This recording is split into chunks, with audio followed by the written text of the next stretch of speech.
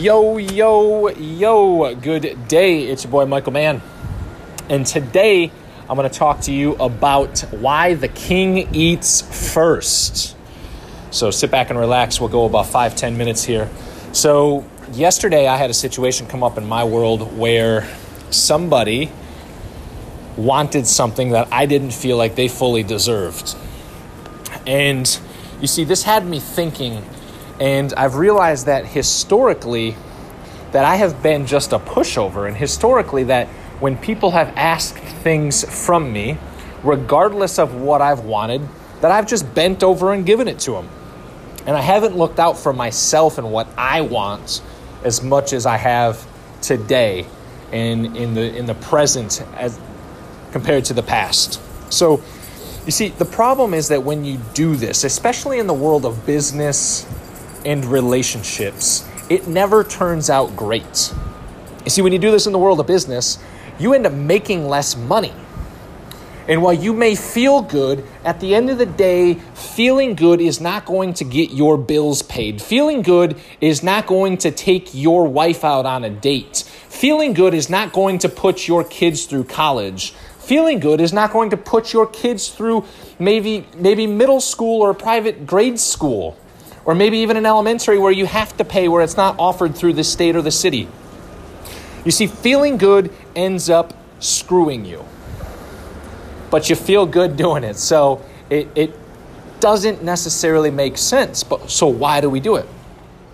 In the world of relationships, we do this all the time, right? We settle for something we don't want to please our partner. And, well, I'm not saying don't do this. I'm not saying don't settle. What I am saying is that compromise can be a solution where both of you can get what it is that you want. And if you do this in the world of business, you do this in the world of relationships, you make these sacrifices. You either make less money or you just super unhappy because ultimately you wanted something and it didn't come to fruition. And you mentally screw yourself because you're going to sit here, and even though you're going to do something that goes against what you want, you don't relieve that resentment. That resentment stays inside. And that internal resentment ends up coming out physically as some sort of verbal obliteration or sedation. It ends up coming out physically in verbal obliteration or sedation. You either verbally obliterate this person or you go and you sedate the way that you do, whether it's drinking alcohol, whether it's smoking cigarettes or marijuana, or doing drugs, or watching pornography, or cheating on your wife, whatever it may be. The sedation happens. So this situation happened to me. This person wanted something that I felt that they didn't fully deserve. And it just opened my eyes to the fact that historically I've put other people's wishes ahead of mine. And what I've realized is the possibility is that you can prioritize yourself, you can prioritize your family and your business, and then everybody and everyone else. And when you do that, as a matter of fact, when I don't do that, then I end up very unhappy, very resentful, and very pissed off at the world. And I'm sitting there scratching my head wondering why. And so, the lesson that I've gotten out of this is that if I do not prioritize myself, my family, and my business ahead of everyone and everything else, then I will not be able to be the best version of myself, and I will not be able to accomplish the things that I want to accomplish. So when making tough decisions, it could be super helpful if you had like a decision matrix. And here's the one that I came up with. I'll ask myself 4 questions when making a tough decision and trying to find this compromise or the middle ground. Question number 1, what do I want? Question number 2, what do I want for my family?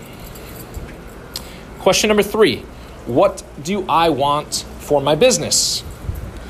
And question number 4, what do I want for the other party involved?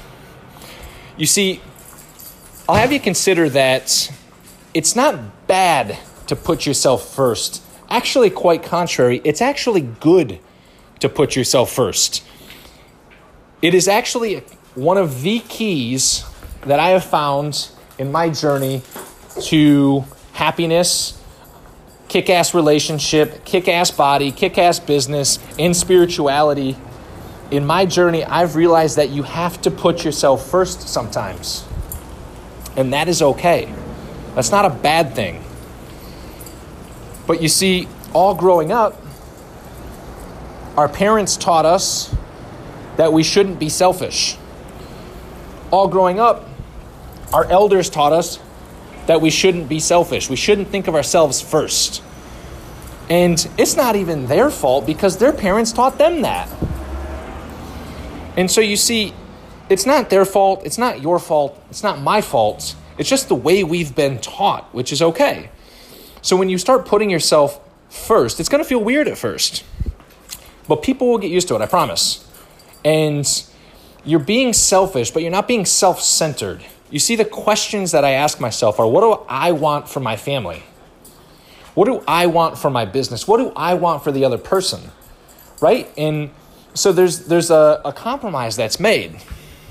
And when I started doing this, it caused some problems, but in the end, it helped me to be the best version of myself. It helped me to be the best version for my family. It helped me to be the best person that I could be in my world of business. And it helped me get to where I want to go. Now, I'm not there yet.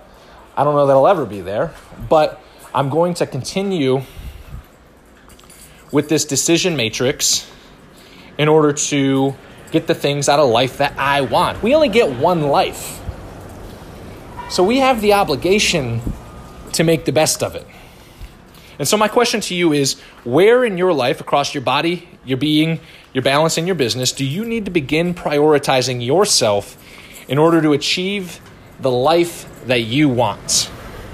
So that's all I got for you today, my friends. With that, I wish you a fantastic Tuesday and hope all is well. Thanks.